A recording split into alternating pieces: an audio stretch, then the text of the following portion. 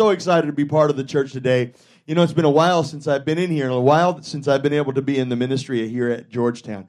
And I love the way it looks. It looks good as always. And walked around, looked at the children, looked at the nurseries, and just saw everything that was going on. And I tell you what, I love where we're at. You know, the Bible says something very interesting about ministry. And you've heard me say this before, but I want to reiterate what ministry is. Because today, when we look across the ministry chasm and we look at all over the world and we look at different types of ministry and how God works, I'm sure I've told you my story, but I had a vision from the Lord.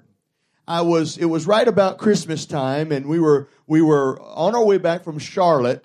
As we were coming back from Charlotte, we were coming down one of the back roads coming into Hartsville, but we were coming down one of those back highways. I can't think of the name of the highway. As we're driving home, and I'm sitting in the car, and as I'm sitting in the car, there's a particular church that I do like the minister. I think he's a great minister, but they had gone a certain direction with their church that was not quite what I would do. I just don't feel that it's the kind of thing that we as a church should do, because I think that it's not what we've been called to do. And so as I'm driving, I turn on their Christmas show. It's like their Christmas program, and it's in their church, and they're having it with their church. And as they're beginning their program, they have Santa flying in to their church, and elves and reindeers and dancers and all this stuff. And even though I generally like the ministry itself, I'm not a fan. I'm not flying Santa into my church. Nobody's shouting, but you ought to shout louder than that. I'm not flying Santa into Family Worship Center. And so I'm a little discouraged with all that. And that's not the route we would go, And so as I'm sitting there, all of a sudden, the Lord takes me out of the car. Now, this is my son's here somewhere. Where's my son? Where are you at, Stephen? Is he hiding? Where did he go? He left me. He left me. My son, this is the interesting thing about him. He would wear my shoes. And I'm a 10.5 shoe. And so just a few months ago, he was wearing my 10.5 shoes. We go to the store yesterday, and I had to buy him 12s. So he went to put on shoes this morning in the car. When we get in the car, he can't wear my shoes because normally he would steal mine. And we had to stop at Walmart before we came to church to go buy him some shoes for church this morning. But he was in the car, and he was riding with us in the car. As he's sitting in the car, the Spirit of the Lord took me out of the car. It didn't take long. It was just minutes. Just minutes. The Spirit of the Lord picked me up out of the car. I'm no longer in the car. I'm no longer seated inside that car. I'm out of that car. And I'm standing in Myrtle Beach. I'm standing in the water at Myrtle Beach. I'm standing in the water at Myrtle Beach. Now, if you don't believe this, come up with your own story. That's my story. And I'm standing in the water at Myrtle Beach. And as I'm standing there in the water at Myrtle Beach, there's swells coming towards me. And I'm just standing as the swells are approaching me. And then on the other side of me are waves that have gone by, like a wave that had just gone. And then there were other waves that were going. And then there were waves that had approached the shore, all the way to the point that some of them had dissipated completely onto the beach. And as I'm standing there in this water, I hear the Lord say to me, "Wait on your wave. Wait on your wave." How many of you ever surfed anywhere before? You ever got in the ocean? Some of you don't get in the ocean. You live right on the ocean, won't even get in the water. Amen. I don't blame you. But if you have ever surfed before or gotten in the water, if you stood out there in the ocean, you always will wait on the one that fits you. You'll always wait on the wave that will fit you. You'll wait on the one and you'll just be standing there saying, "Where's my wave? Where is my wave?" And so as I'm standing there, hear the Lord say this, that not every wave is your wave. Wait on your wave. Not every wave is your wave. And so it helped me because I could understand what they were doing, but it's not what God called us to do. It's not what God has put in our heart. I don't know about you, but I'm not waiting on a social wave. I'm waiting on a Holy Ghost wave. How many of you are waiting on the Holy Ghost to come and the power of God to move, lives to be changed, drug addiction come off of people, and prosperity and blessing bless on them? I mean, we're not just in this thing for a social event or a social occasion. This is about the Holy Ghost, and this is about the move of the Spirit. And I'm just so thrilled that we have churches like this one and like Florence and like Charleston and other places that we have decided, you know what? Every wave is not our wave, but there is a wave of the Holy Ghost coming. And if we would continue to stand in the ocean and wait on the wave that's somewhere just around the corner, the Holy Ghost is going to show up, and the wave we've been waiting on, the power we've been waiting on, the Holy Ghost move we've been waiting on, the healing we've been waiting on, the prosperity we've been waiting on, the overcoming victory we've been waiting on, the deliverance we've been waiting on, the move of God we've been waiting on is just around the corner. God's going to move, and He's going to do something great if we can just stay in the water and stay in the power. Somewhere there's going to be a wave that fits us perfectly, and we'll be able to jump in the water and swim that wave of the Holy Ghost and swim that wave to the power and movement of the presence of God. Stay in the water, stay in the power, stay in the anointing, and wait on the Holy Ghost to move. He's coming in a great and profound way. Great revival is going to come, and we're going to see it. We're going to experience it. We're going to have it because God wants to do it for. Woo! Glory to God. I didn't think I'd be shouting this soon. Glory to God. Look at somebody and say, I believe in miracles. And I believe for them for me. Say, I believe in prosperity. And I believe it's for me. It's coming my way. Somebody shout that out. It's coming my way. Promotion's coming my way. Blessing is coming my way. Healing is coming to my house. Healing is going to happen in my family. God is going to restore what the devil tried to take. If God be for me, what does it matter who's against me? Somebody ought to shout out amen. Glory to God. Glory to God. Somebody shout a little bit more. We need a little more shouting. Go ahead. Praise Him like you know He's going to do it. Praise Him like you know He's able. He's above all we can ask or think. Oh, hallelujah. Eye hath not seen, ear hath not heard. It hasn't entered into the heart of a man the things that God has in store for those that love Him. Just shout it out. God's got blessing on the way. God's got blessing on the way. Glory to God. There's a wave. And I'm appreciative of your pastor. You know, I believe that when we are faithful to God, when we obey the Lord, that in the end, what we've been obedient with God, will bring blessing to us. I believe it may take a little while. There might be some roads that turn. You know, I get discouraged with people. They don't understand sometimes when you're driving down the road, as you're going, there's a curve. Sometimes there's a curve. Well, you know, when you start the curve, you can't always see what's on the other end of the curve. Y'all ever driven down a road you just never been down before you come to a curve? Well, you don't know what's down there. You don't know if a town's down there. Or you don't know what's around that corner. Sometimes you have to just go around the curve. And then you'll get to where, then you can see where you're going. Then you can see it. I mean, people get discouraged with God because they can't see around the corner. Listen, get a little brighter than that. Realize that you can go around the corner and the other side's going to look a lot different than going around that corner. Don't look at what you're going around. Sometimes you get so disturbed sometimes. What's happening with that corner? I can't see. I don't know. Well, He said you don't walk by that. I walk by faith and not by sight. Look at somebody and say, I walk by faith and not by sight. Say that out loud again. I walk by faith and not by sight. Say it again. I walk by faith and not by sight. Amen. Thank God we can walk by faith. We can have trust that God knows what He's doing. And as we've been faithful to follow Him, faithful to be obedient to Him, faithful to Him. You know, when we came over here to Georgetown, the vision was wonderful, and it's still amazing what God is going to do. And so we started down the path, and things were going so well. And there were changes and all of that. It was difficult, obviously. But we had to make some adjustments.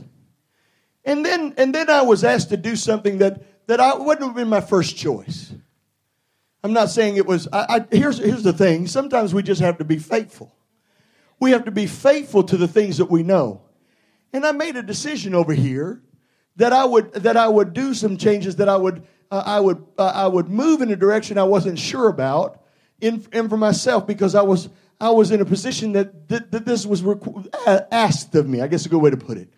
And trying to do what was faithful and trying to do, what was honorable, and doing what I did, it didn't work out like I wanted to. And so I had to make a decision about that choice. And so, we had to make a quick decision about what we had here. And I don't need to go in detail, but I had a 25-year-old, 26-year-old sitting in my office that was working for me faithfully, that had been in there faithfully.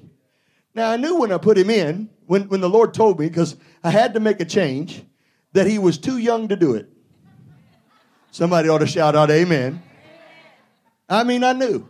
And I even told her, I said, I just know that this is the right thing to do, but the timing might not be right at this moment.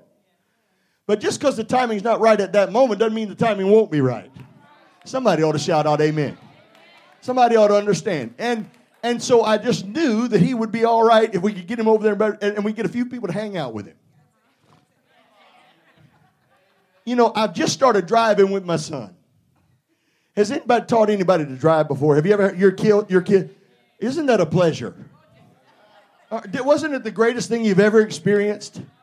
My son, he starts at 15. We just got his learner's permit. Now, the first few, because it's been about 2 weeks now, 2 or 3 weeks, we get him in the car. And how many of you, when you had your child get in the car, did you have to drive, you reach over and grab the steering wheel? Have you ever had to reach over and grab the steering wheel? I was so proud of him. I got him in the car. And for the first 2 weeks, we had no problem. I have not had to touch the steering wheel. I was so proud of him. Steve, normally parents have to reach over and grab the wheel. Yesterday he's talking to me so proud. Dad, you hadn't had to grab the wheel once. He's smiling. You hadn't had to grab the wheel once until this morning. He's driving to church. He just lost his brain. I don't know where it went. It just vacated the car. All of a sudden, we're headed straight for the ditch. I reached over, grabbed the wheel, yanked it back onto the road. He's like, what happened? What happened? I said, you about killed us. Parents, you know exactly what I'm talking about. I can't have my wife in the car. If I put my wife in the car, she's grabbing everything in the car. She's all over the car. Stop, oh, please stop. This is all true. But I know this, you parents that have let your children drive, I don't think you grab the wheel anymore. I don't even think you ride with them anymore. They drive their own car. But at first you grab the wheel. I know I got to grab the wheel now, but there's going to be a day when I'll actually get out the car. And he will drive down the road and I will not be in the car. Mama will not be there to scream. We knew when we started that there was a wheel holding time. Somebody ought to say amen. That you had to hold the wheel. But we also knew there was a day when you'd take your hand off the wheel and he'd have to drive the car for himself. Somebody ought to shout out amen. I've driven my own car over there in Florence. I've run some people off. People have left my church because of me. Don't look at me all funny like that. I know you wouldn't believe that, but as the pastor of the church, it might surprise you. I actually have run people out of my church. I didn't do it on purpose. It wasn't my intention. I wasn't trying to run anybody off. I would never want anybody to leave my church. I would do everything in my power to keep them to stay. I'll write them letters and call them, please don't leave. See where I'm coming from? But it's time for me to drive the car and hit some potholes. It's time for me to drive and make some mistakes. But I've gotten better and better and better and better and better. And even though I'm not, even though you can't be perfect, you can be something else. My choice to be faithful in decisions with leadership in my life made an impact in my life. And it has made an impact and will make an impact in this church because now he's not 25. Now he's not just first married. Now he's got a daughter that's a little bit older. He's coaching soccer now. Somebody ought to say amen. Now he knows what it's like for another parent to yell at him. And he knows what it's like when his daughter doesn't make the goal. Does anybody understand what I'm talking about?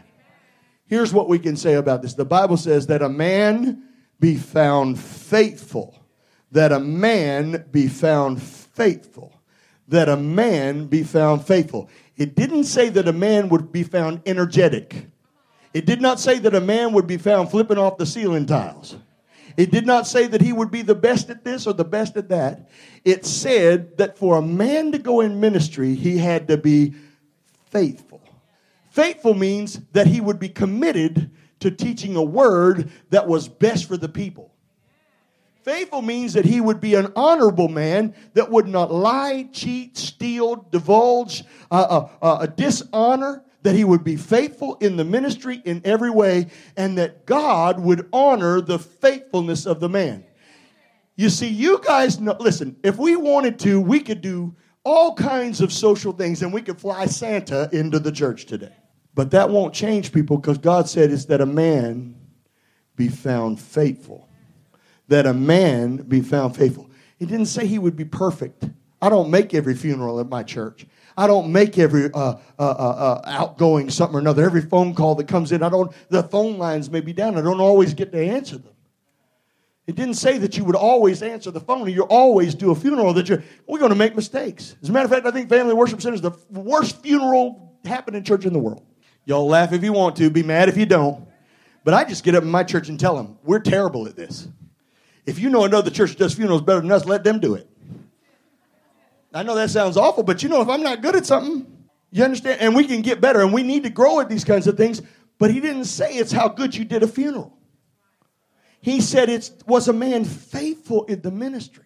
Was he faithful to the objective God called him to be faithful to? Was he constant in his belief?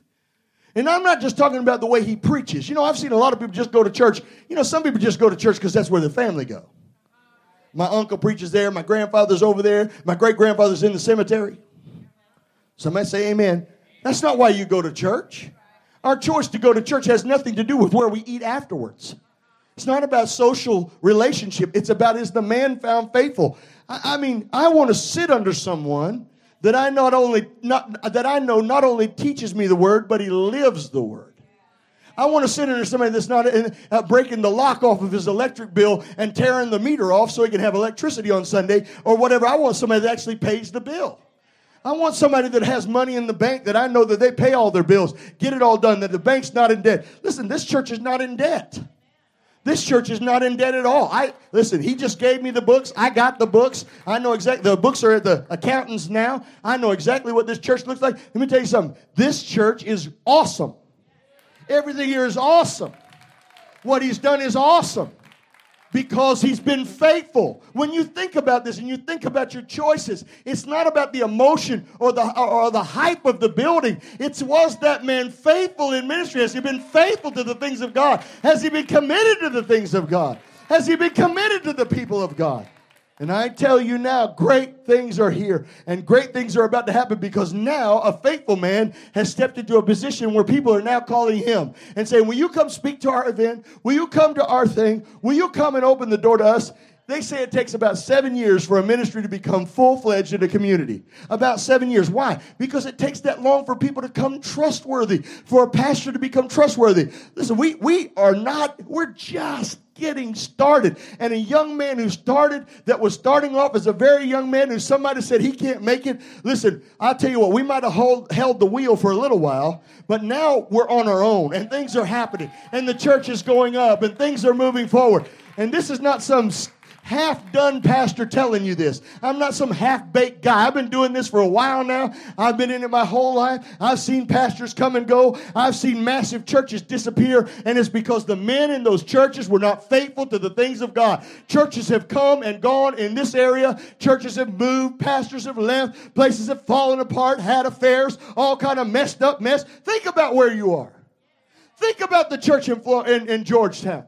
Think about the ministries that left because they were having affairs and all the messes that were going on because they weren't accountable to anybody. They weren't answering to anybody. There was nobody looking over the top of them. They answered to no one. Yeah, they were part of a denomination and they had some denominational name, but they didn't have somebody that looked in their life and said, let me know what you're doing. Talk to me about your marriage. Where are you at? Where are your finances? What are you doing? Somebody needs to answer to somebody. And thank God you've got a faithful man who answers the call of God every single day. You ought to be shouting about your pastor. You ought to be thanking God for that man. I didn't come to build Justin today.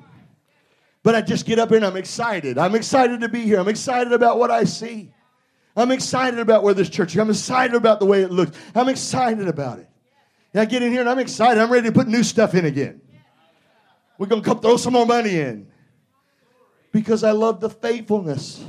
Every Monday, almost every Monday, I shouldn't say every Monday, he's got things that happen in his family, but he comes to Family Worship Center and sits down. We go out to lunch and go talk and spend time together, and we commune and relate so he can be faithful. Folks, I want to tell you something. That is the ultimate in ministry. That will keep affairs and problems out of your church. That will solve issues in your family. And what happens in their family, I always say this, what's ever happening in our church, let it happen in me. If it's in this house, let it be in my house.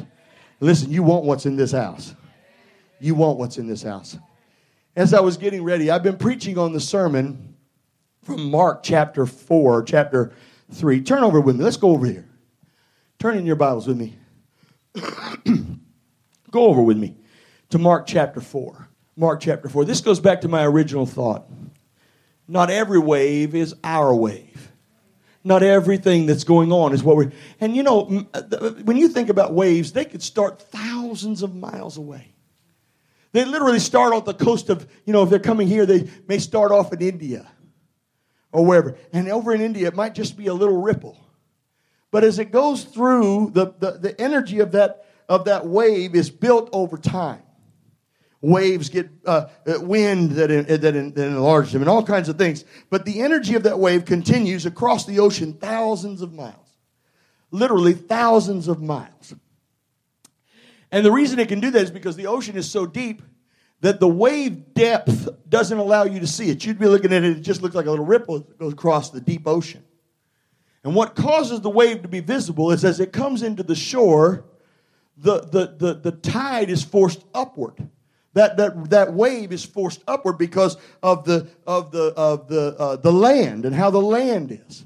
As the land goes up, that wave has to have somewhere to go. It has to be somewhere visible. And so even though it started thousands of miles away, you won't see it until the land forces it to come up out of the ocean surface because it has nowhere in depth to go. It has to come up. It has to come up out of the surface. And so in this case, when we think about our church and we think about what we're doing, we have to try and disciple what is it that we're trying to say? What is it that this church teaches? What are the things that are most important? And found in this Mark chapter 4 is a parable of the sower. We find this parable of the sower. And it tells us something that's extremely important for every single one of you to understand and to get the point of. And so are you there, Mark chapter 4? Everybody yell out if you're there. Say, I'm at Mark chapter 4. All right, I only hear about 3 of you. I'm at Mark chapter 4. Listen to this. I'm just going to read this first part, starting at verse 1. And he began to teach by the seaside. And there was gathered unto him a great multitude, so that he entered into a ship. And he sat in the sea, and the whole multitude was by the sea on the land. And he taught them many things by parables, and said unto them in doctrines, Hearken, and behold, there went a sower to sow. And it came to pass, as he sowed, some of the seed fell by the wayside. And the fowls came by the air and devoured that up. And then he said, some of the seed fell on stony ground, and because there was no depth in earth, but when the sun was up, it was scorched. It had no roots, and it withered away. And some of the seed fell among thorns, and the thorns grew up, and it choked it out, and it yielded no fruit. But there was another that fell on good ground, and it did yield fruit that sprang up and increased and brought forth some 30, some 60, and some 100-fold. So we know from this story of all the grounds, of all those 4 grounds, only one of those grounds produced. It didn't all produce 100-fold because there are different levels of growth. There are different levels of fruit bearing. And so but the only ground that showed production was good ground. And when he was done and alone, the 12 asked him of this parable and said unto him, Unto you it is given to know the mysteries of the kingdom, but unto them that are without, all these things are parables. Now, what that's saying is they're just not understood. It doesn't mean that he was trying to hide anything from us. How many of you understand God doesn't hide anything? It's visible. He's saying to them, in an agricultural society where you live, where things are planted and things grow, that there's a season for growth and there's grounds for growth. And that this is the most important thing you can understand. This, that seeing you may see and not perceive, and hearing you may hear and not understand, lest at any time you should be converted from the sins forgiven. And he said unto them, verse 13, I'd highlight this. I would highlight this. I'd put a highlighter on it if you've got your Bibles. If you've got a Bible on your iPad or your phone, highlight this. And he said to them, know you not this parable, then how would you know the rest? If you don't know this one, then you don't know the rest. If you know this one, you know the rest. In other words, he's saying to us, what you're going to learn with this parable is the single most important thing you can learn in the Bible if you want to understand the rest of these parables. If you want to understand the mysteries that I'm trying to teach to you, you must understand this one. Now think about how important that makes this. That makes this of the utmost importance. The fullness of my revelation of God is limited to what I get from this principle, from this parable. If you don't know this one, now this is Jesus talking. If you don't know this one, then it would be important for us to understand what this is trying to teach. Then he goes on to explain what these four things are. The sower sowed the word. And these are they by the wayside, where word was sown when they heard the word. Now realize everyone in this whole scripture heard the word. They heard the word. It's given in multiple different ways. It's given in this church every Sunday. It's given in this church. The opportunity to hear it is in this church. The opportunity to be here, to hear the word of God. This is the most important thing you can get from the scriptures to understand the scriptures, to understand is this thing. Number one, some people don't come to church because they don't see the value. And yet Romans 10:17 tells us that faith comes by hearing, and hearing comes by the word of God. They only see it as a convenient moment for them. That church is just when I feel like being here, when nothing else matters, when I don't have a vacation plan. Because how would it be? I couldn't actually plan a good vacation without taking Sunday off and making sure I was back to my house on Monday, because church doesn't mean that much. Now, I know I got Friday and Thursday, and I could take off my job, or I could do other things. But, hearing the word of God isn't really that important. Now, nobody's shouting in here because I'm preaching real good now. We were shouting a minute ago. But now we're talking about you. Somebody say, point to yourself, say, I'm talking about you. Talking about you. That it's just an occasional thing when I feel like being in the house of God. If I want blessings from God, if I want inheritance from God, if I want healing from God, if I want deliverance from God, if I want my family restored, if I want my health to maintain, if I want then this is, you have to understand, some people come in and they don't hear the word at all. It could be, you could be sitting in church and you could have a problem with the way we did the light show, or the words on the screen, or what Pastor Justin wore. Or you could be mad about how we looked. Or we could have issues like racial problems. You come in and say, I'm not sitting under that white man. Oh, don't laugh about that in Florence. I have to deal with it all the time. We have 1,800 people that go to Family Worship Center. There's an average of 1,100 people every Sunday that come to the church. And when we sit there, most of the people in that church have been attacked one way or another about race. That's a fact. You come to a multiracial church like this, when you open the doors, there are people that are going to tell you, why would you sit under that white guy? Somebody ought to say amen. I thank God it is not here. And when I say it, everybody gets all tense. Oh, he did not just talk the way. Well, it would be it's equally as bad under any conditions. Listen, I had riots in the streets over there when we started. When we opened Family Worship Center and we opened the doors, there was no one that had a multicultural church in 2000 in Florence, South Carolina.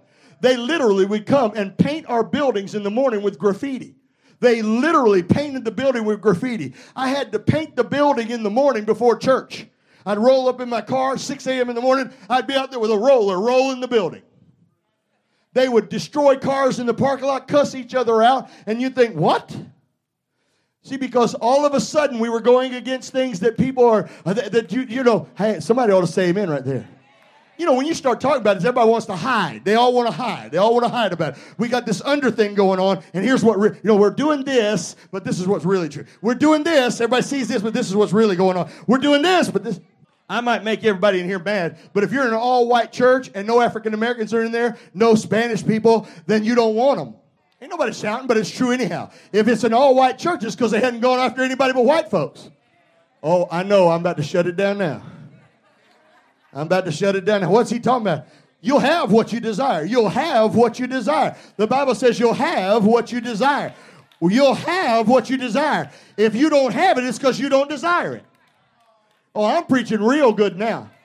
It's true in black church too. You go to black church, you don't see no white folk. It's because they hadn't gone after the white folk.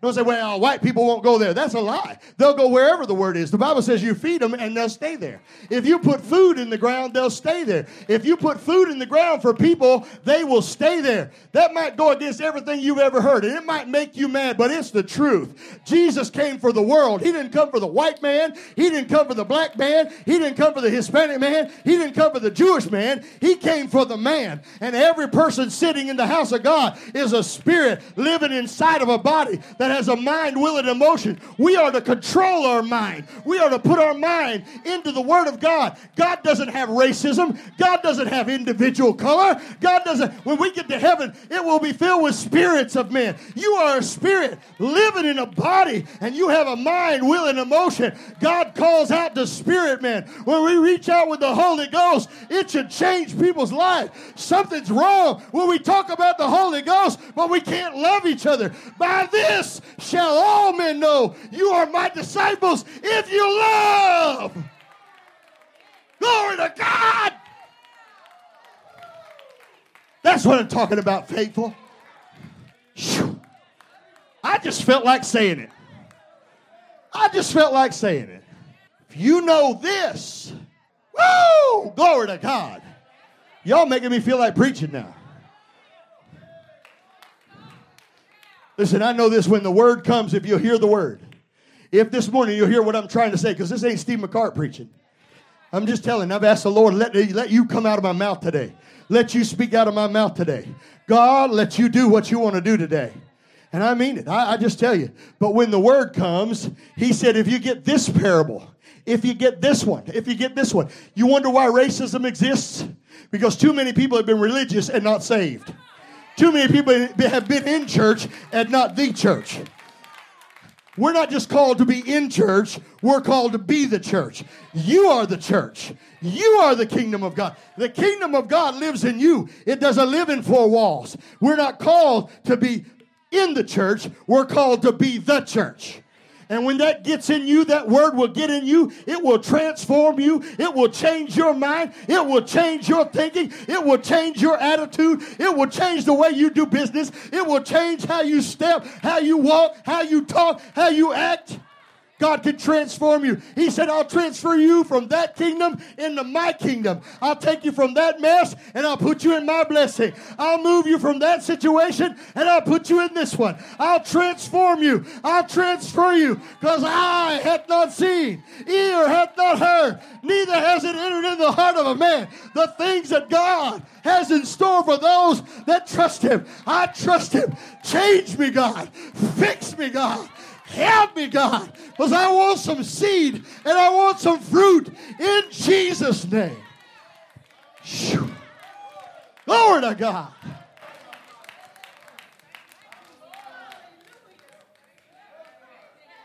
If you get this one,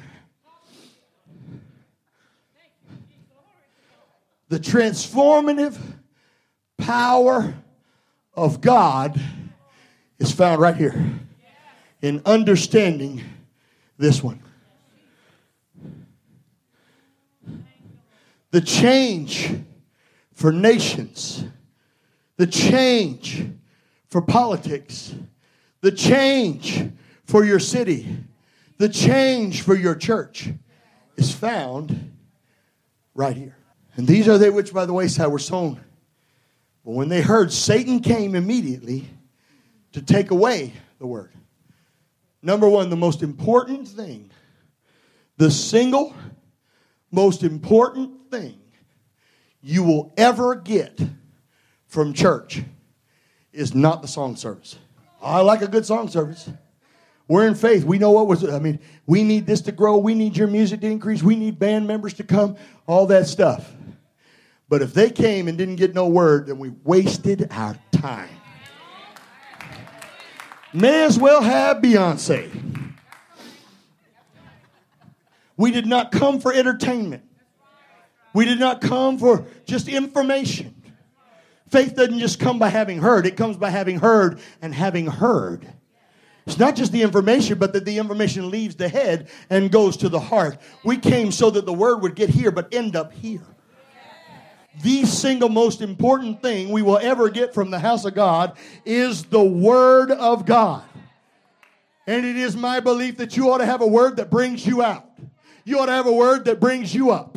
You ought to have a word that builds on you and strengthens you and encourages you and edifies you and builds your faith so that you can believe better tomorrow than you believe today. You ought to have a word that will put faith in your heart. You ought to have a word that will tell you God is good all the time, and all the time God is good. Somebody shout that. God is good all the time, and all the time God is good. Say it again. God is good all the time, and all the time God is good. You might not think it made a difference in your life, but we don't know what life could have been without it. We don't know what could have happened around the corner. We don't know where you turned, that God's angels were right there. And when you turned that corner, you could have been dead. But God stopped that car and God stopped that truck. You don't know when you walked out in a ditch if a dump truck could have run you over, but God stopped the dump truck. God turned them at the last turn. You don't know about your paycheck. They might have was going to fire you, but God gave you a favor. You don't know how God brought you out. You don't know how God turned it all around. You know how God was looking through the portals of time and said, I got away, I got away, I got away, I got away. Sometimes I think we don't shout enough. Sometimes we just don't shout enough.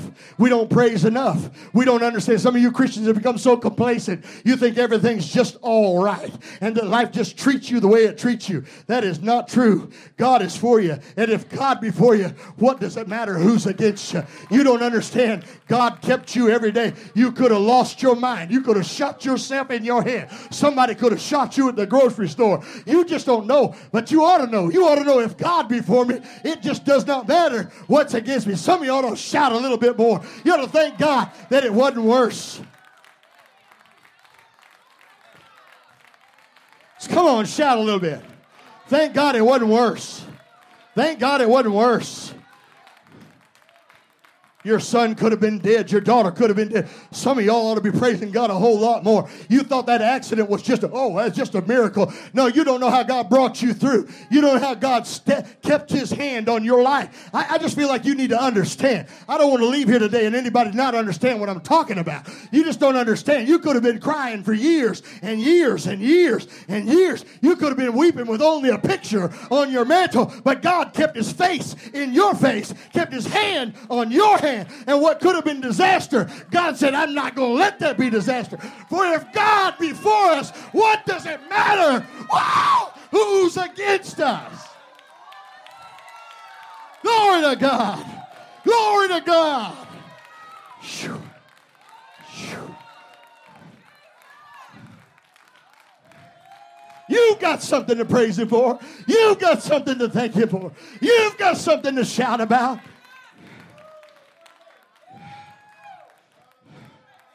You might be sitting there thinking, you don't know my situation. You don't know what I'm in.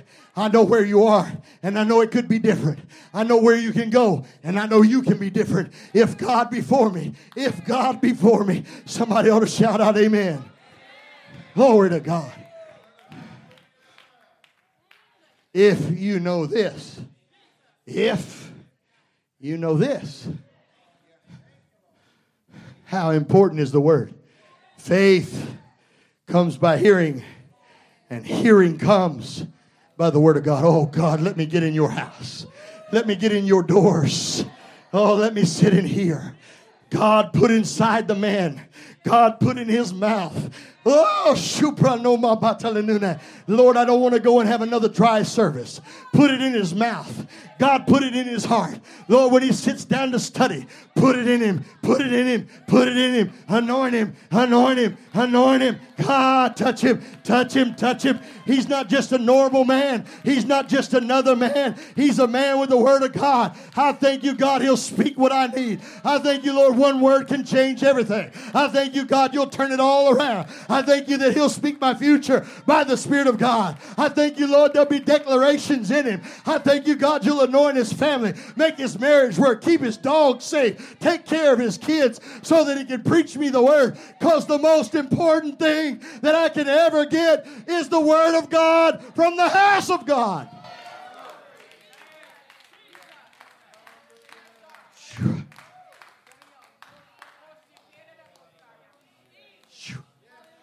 Glory to God. Put your hands up and thank him. Come on, just thank him. I'm almost done.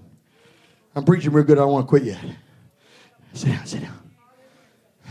There was something that was sown on stony ground. God's part is to get us the word. The most important thing we get is the word. The single most important thing the devil can do, what the devil wants to do with every temptation, what the devil wants to do with every trial, what the devil wants to do every time you face the opportunity for growth in the word. He wants the word to grow in you. God does. The devil wants to take the word from you. His entire objective is to rip you from the word of God. Anybody ever wake up on Sunday morning and your car worked great Saturday? It worked great Friday. It worked great Thursday. But you hit the key Sunday morning. You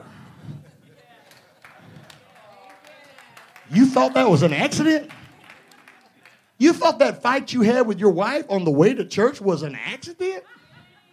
Nobody's shouting.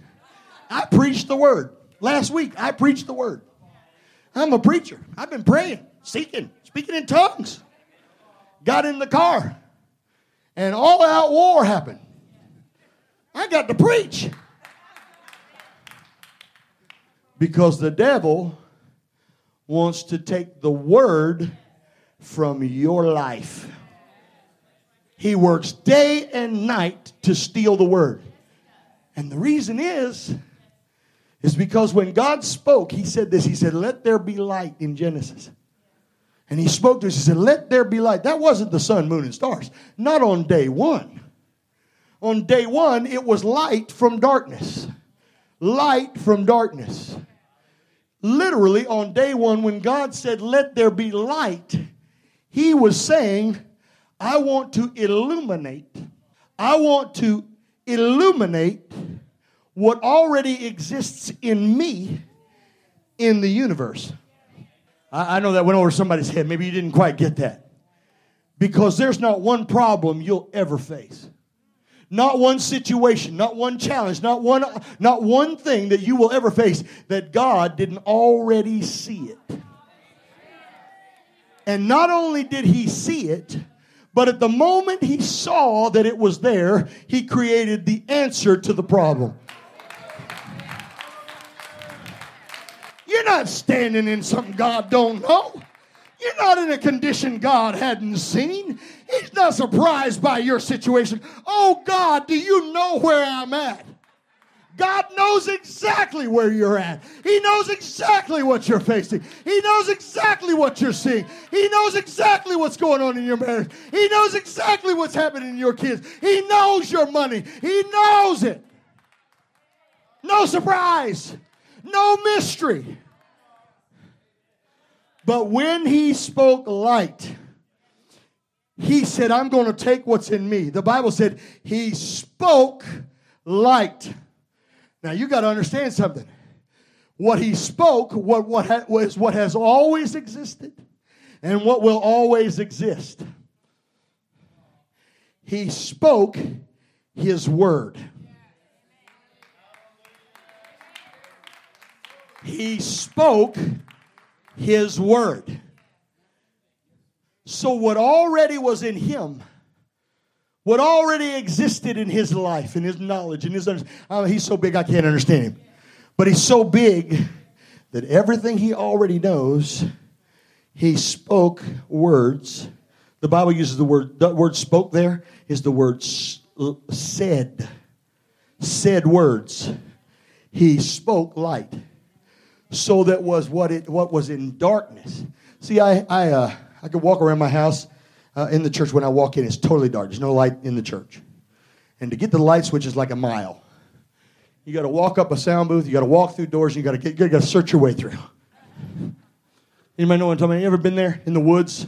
Whatever it may be. You know there's chairs there. You know there's stuff. And you can't see them. You can't. It's not visible, right? You're just dark. But I can take my little flashlight and go. And now I've separated darkness from light. But what's interesting is when I separate darkness from light, I can see what I could not otherwise see. What exists becomes visible.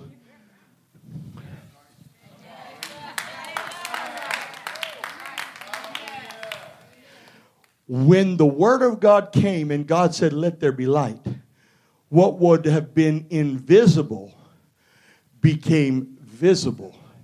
What was in Him was enlightened to man. Then stars, fish, moon, sun. Every problem in your life has already been solved. Every answer already exists.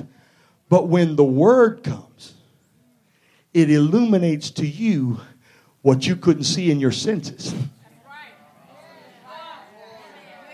What was invisible to your senses, taste, touch, feel, hear, see, and smell, can only, and I'm talking about supernatural, I'm talking about supernatural recovery, supernatural faith, that God's Word, when it becomes light to my spirit, can become light to my head.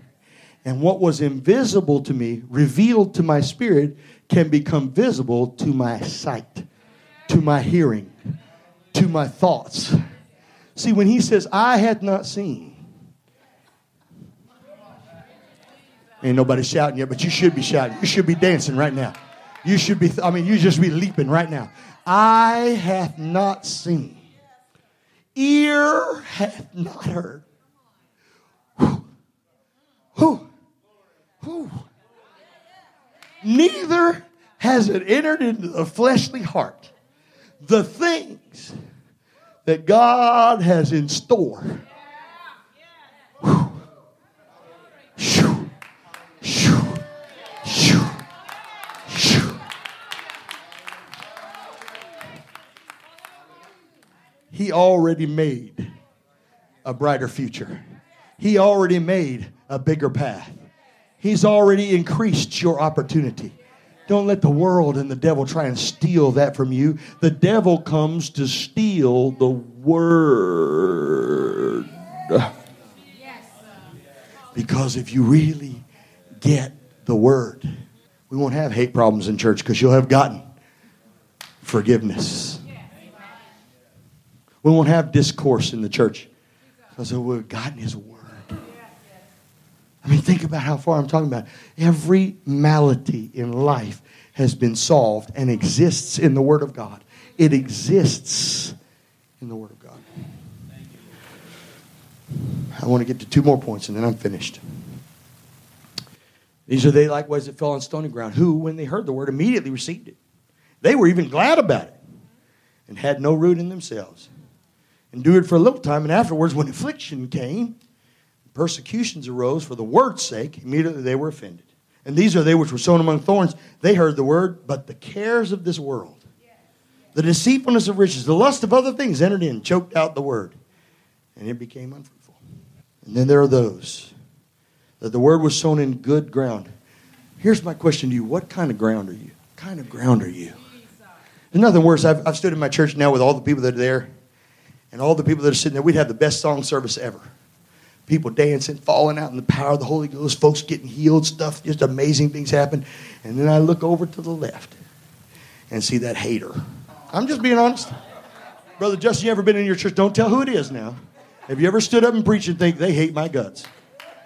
He's not going to say yes, but I promise you it's true. I made them mad last week. They just don't like me because the devil wants to steal the word. I don't know why I brought that up. I just felt like bringing that up. I've preached from the pulpit, and people just come in, and it's like there's a duty to be there. If I'm going to come to church, if I'm going to be in the house of God, if I'm going to be standing, if I've got to show up at 10:30 on Sunday morning, then I'm going to have a better attitude than that. I'm just going to have a better. I'm going to come make up my mind. I don't care what he wears, how he feels. I don't care what his wife does. I came to get the word. I'm going to have a great attitude. I'm going to bring my Bible. I'm going to bring a highlighter. And if he's only got one word out of 1,000, let it be for me. I don't know. I just thought I'd throw that in. That was free. That didn't cost a dime. That didn't even, no extra offering for that one. The key to understanding all the principles, all the thoughts, is to understand the value of the Word of God to your life. To understand the value of what you receive when you choose where you're going to receive the Word. To understand the value of the faithfulness of the men and women that stand there. I've sat in churches where people preach messages and the whole church was running around, and afterwards you said, "What did you learn?" And they'd say, "I don't know, but it sure was good." They've done survey after survey on church growth to find out why churches grow. And crazy enough, this is the most amazing thing about church growth. And I pray that you remember my sermon. I pray that some point will maintain in your life. But they have done research to find out that people make a decision whether or not they'll ever come to a church within 8 minutes of arriving. Now, that may not seem like anything to you because you think the preacher and the singers and all that are important, but they care about whether or not there's trash in the parking lot. They care whether or not the person that greeted them at the door was friendly or unfriendly. They care about when they drop their kid off in the nursery, did they take my kid with love and respect? Can I trust them with that or not? They care when they walk in here, did they sweep the carpet or does it look like, if you can't take care of your church sign, I don't think you can take care of me. I mean, I'm talking about my eternity. You're talking about taking care of the front door. You can't even wipe down the front door? It's just me. I'm just saying.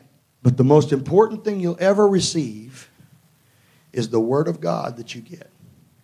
But they've done these surveys. They found out that people don't remember the first song. Do you guys remember how many of you remember the song service on your first Sunday? Raise your hand. All the songs that were sung. You know the names of them? You know all the names? You know the songs? How about the sermon? Anybody remember the first sermon and what he preached on? Wow. Justin, they hadn't heard a word that you said, son. I could go from church to church to church to church to church to church to church, and usually there is one who will raise their hand on a song service. There might be one that remembers some scriptures read in a sermon. But every one of them could tell you the face of the person they met at the front door. Anybody remember who you met at the front door of Family Worship Sunday? Raise your hand. Anybody remember the nursery worker? Now, a lot of you aren't raising your hand because you're stubborn. But the truth is, everybody remembers who met them, who treated them, the usher, the greeter, the way they passed out the bucket. You see where I'm coming with this? I'm saying to you that we need to do everything in our power. You as a church need to do everything in your power to ensure that a person who comes to Family Worship Center of Georgetown can receive the Word. It's not about you all the time. It's not just about how you felt on Sunday. He said, "Go you into all the world and preach the gospel, declaring unto them the kingdom of God." Listen to me. You're not only to receive the Word, you're supposed to give the Word. And giving the Word makes sure that you've done your part in the house of God, that you provided yourself in the house of God to make sure that those who come don't have to worry about the problems in the house of God. You say, "What's my part?" Do something for God so they can receive the Word. It's very good, isn't it? Am I supposed to give millions? Well, maybe you don't have millions. Give your faith. Okay, I got to keep going. Seeds. Listen to this. I'm almost done. Almost done. So look at somebody and say, "He's almost done." It's not even 12 yet. What time does he let you go? Tell the truth. Are you a long-winded preacher? You bore him? I'm just kidding. That's a joke, by the way. My wife always harasses me about my preaching, so she wants me to go about 25 minutes. I can't do 25 minutes. I just can't do it. Y'all aren't shouting because you're ready to go. That's why. All right. First on stony places. Let's start with wayside. Wayside soil represents those who never really hear the Word of God or understand it. The Word of God must be understood before it can truly bear fruit. One of Satan's chief works is to keep men in darkness regarding the understanding of the gospel. Satan always is on the path to hinder the Word. He always is afraid that you will leave with truth. And when you do, your mind will be changed and your life will too. On stony places, as seed falling on the stony soil, on the top of the stony places, see, like the wayside would have been where we had a path, like cars running over something like cement. You can't plant there. It doesn't grow. And that people come in that way, people don't come that way. On stony places, a seed that fell on thin soil on the top of stony places, quickly springing up, and then quickly the weather comes and dries them out. So some of the seed, or some respond to the word of God with immediate enthusiasm, and yet we don't see them. Have you ever seen anybody come to your church and they walk up and say, "This is it! This is the church I know!" Oh! Have you ever seen that, Brother Justin? This is it! I know when they tell me that, this ain't it. They're on their way out. Because somebody who really wants to know is coming to observe the word. They're coming to hear the word. It's not going to be exactly what you've always been taught. Nobody teaches perfect. Nobody. Nobody. Not your favorite preacher don't teach perfect. But what do you get? And so they come in. I got to finish. The soil represents those who receive the word enthusiastically. And they are not willing to endure tribulations and persecutions because of the word. Spurgeon said it this way. He made a good point. I want you to clearly understand that the fault did not lie in the suddenness of their supposed conversion. Many sudden conversions have been among the best to have ever received or ever happened. The problem was not the sudden growth or the sudden conversion. It was the lack of depth. Tribulation is a general term for suffering which comes from outside. Persecution is deliberately inflicted and usually implies religious motives. So you get persecution and tribulations from within the church. More people have left church over church people. The devil comes. I got to go here. It's not just on a weekly basis, a monthly basis, a yearly basis. It could be 20 years. How many of you understand the devil does not quit coming? The Bible said he went away from Jesus when he was in the desert and waited for a more opportune time. Some of the things that you've allowed to live in your heart, attitudes towards people, things that you have, ways that you've been treated, ways you think other people treated you, you have sealed them inside of you and just wait for the next guy to do the same thing. If you stay long enough, they will actually inflict the same damage to you the last place did, because it wasn't them inflicting the damage, it was you receiving it.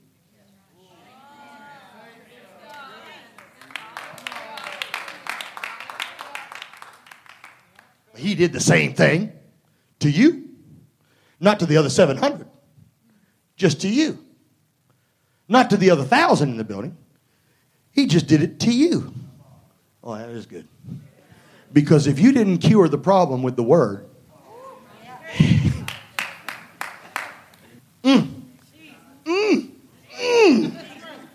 that's good teaching.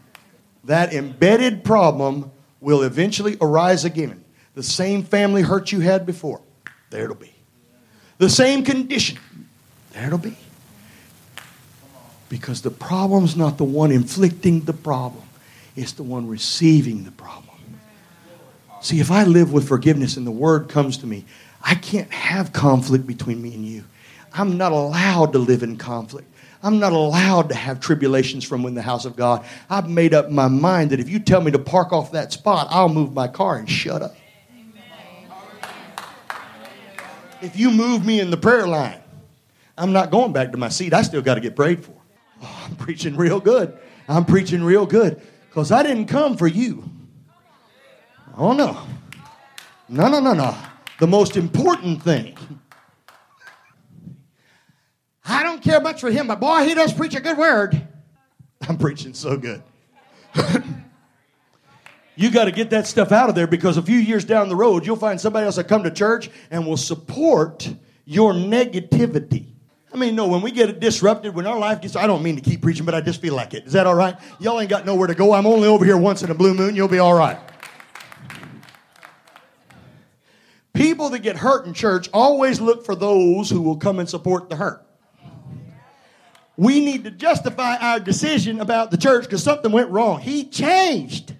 He changed. He's not the same. When I went there, he was different. The anointing was on him. He's not the same. The music is different. There's just no presence no more.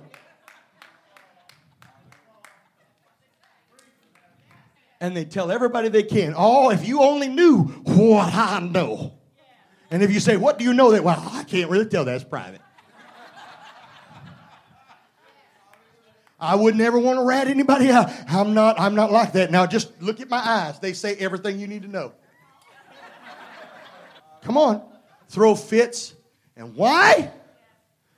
Because if I can get you to stop hearing the word that you need, you might not need it today, Justin, but on Tuesday, a year from now, when you're in the hospital and they're telling you you have cardiac cancer, or you've got lymphoid disease, or you've got some disease in your body, and you haven't been there to hear faith, because faith comes by hearing, and hearing comes by the word of God. It doesn't stay in you. It has to keep coming in you. It says faith comes by hearing and hearing and hearing and hearing and hearing and hearing and hearing and hearing and hearing. And those days, see, the seed dries up. How many of you know when you go outside, I got apple trees and orange trees. I've got all these trees in my yard right now, and the fruit's growing up on them. In just a few weeks, the fruit's going to fall off, and those trees will have no fruit because it's not the season for the fruit. Sometimes you've got to get enough word in you so the fruit can come up. But if you're not in a place, if you're not in that place, if you're not under that anointing,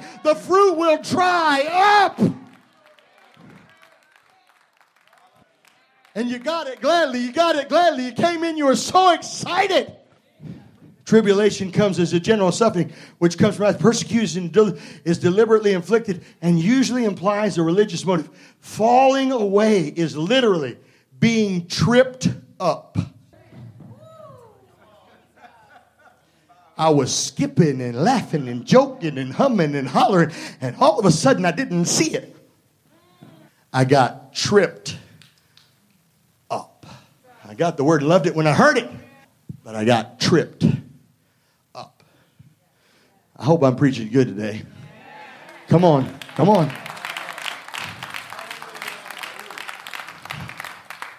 It's not a gradual loss of intensity or interest, but a collapse under pressure. Yep. Skipping and hopping and hooping. I didn't realize my critical spirit. All the negative stuff I was saying at dinner. All the complications, the people I had around me were eventually going to put me in a position to be tripped up.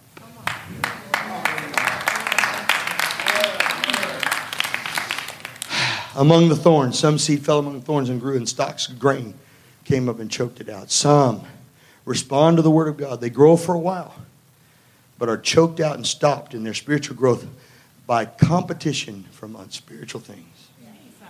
The soil represents fertile ground for the world, but sometimes the soil in those cases is so fertile that it causes everything to grow. Because it grows, all sorts of other things choke out the word of God. Namely, it's the cares of the world and deceitfulness of riches that choke out the word. But good ground is as seed falling on good ground would bring forth a crop that would bring forth great gain to our lives.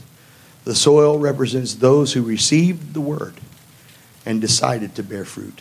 And in good ground, they bear 30, 60, and 100-fold. This is the most important thing you will ever learn in the house of God.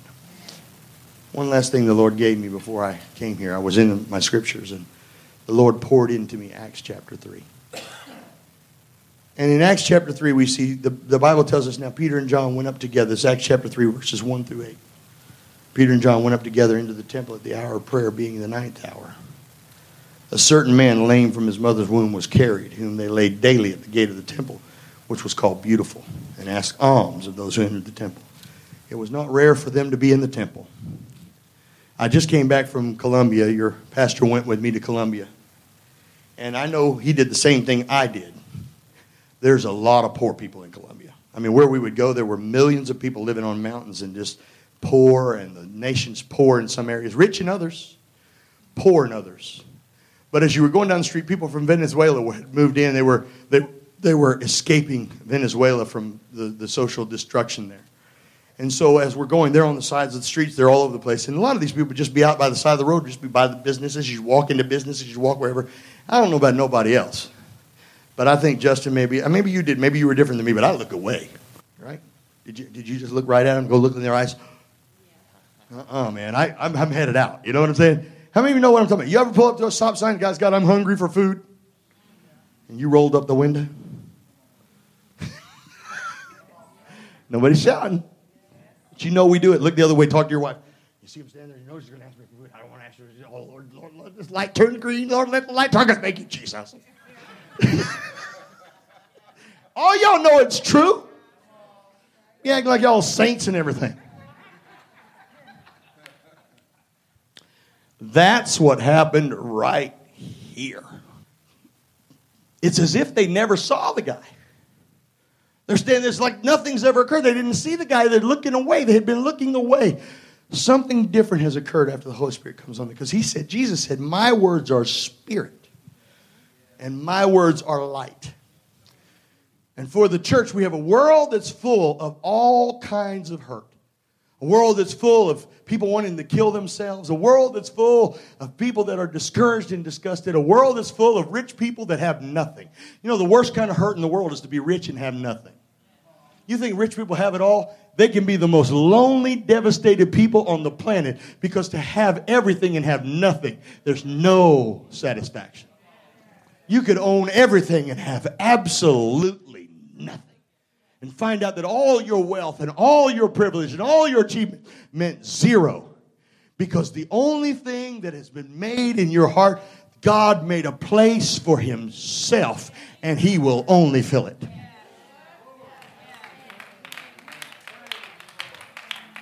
They went for prayer. They'd walked past this guy. They never helped him before. This man had laid there lame. He was just a fixture in this place. The gate was said to be just 16, 18 feet high, nothing but wood, beautiful. The entrance of it was to be an exclamation for the temple innards and what was going to be going on beyond. And when you went in, you went through this beautiful gate, and sitting there was this messed up person. And he goes, and they saw him. The Bible says to ask alms as they entered the temple. And who, seeing Peter and John about to go in the temple, asked them alms. And Peter, the Bible says, fastened his eyes upon that man with John and said, you look on us. You know, he wasn't talking about looking for money. Now that man, the Bible says that he got excited because he was going to see what he could get from them. Church, we will have made a big mistake, and we will have provided the wrong thing for people if all we provide is an ice cream social. They understood inside of them was imparted something that could not just feed him for a day, but feed him for a life. We're getting ready to do prayer for the schools. People have asked me, and these guys are always asking me, you know, Pastor, what are we going to do? What are we going to do? The guy in Columbia, he just wants to put everything. Let's put bounce houses out. I'm not making fun of him, but let's put bounce houses out. We'll give away toys. We'll give away goodies. And we can give away money. What do you want to do? What do you want to do? What do you want to do? Because he's excited. He wants to build his church. He's excited. What can we give him? What can we give him? And this is what I said. Silver and gold. That word, such as I have, it says, such as I have give I thee, is the word what I have. It was not a comparison of the money to the Spirit. It was a lack of comparison. In other words, the world can give you that. There'll be plenty of places passing out book bags. We can give out book bags after the fact. We can do it on another night. I could go to you personally and buy you a book bag. But what I have,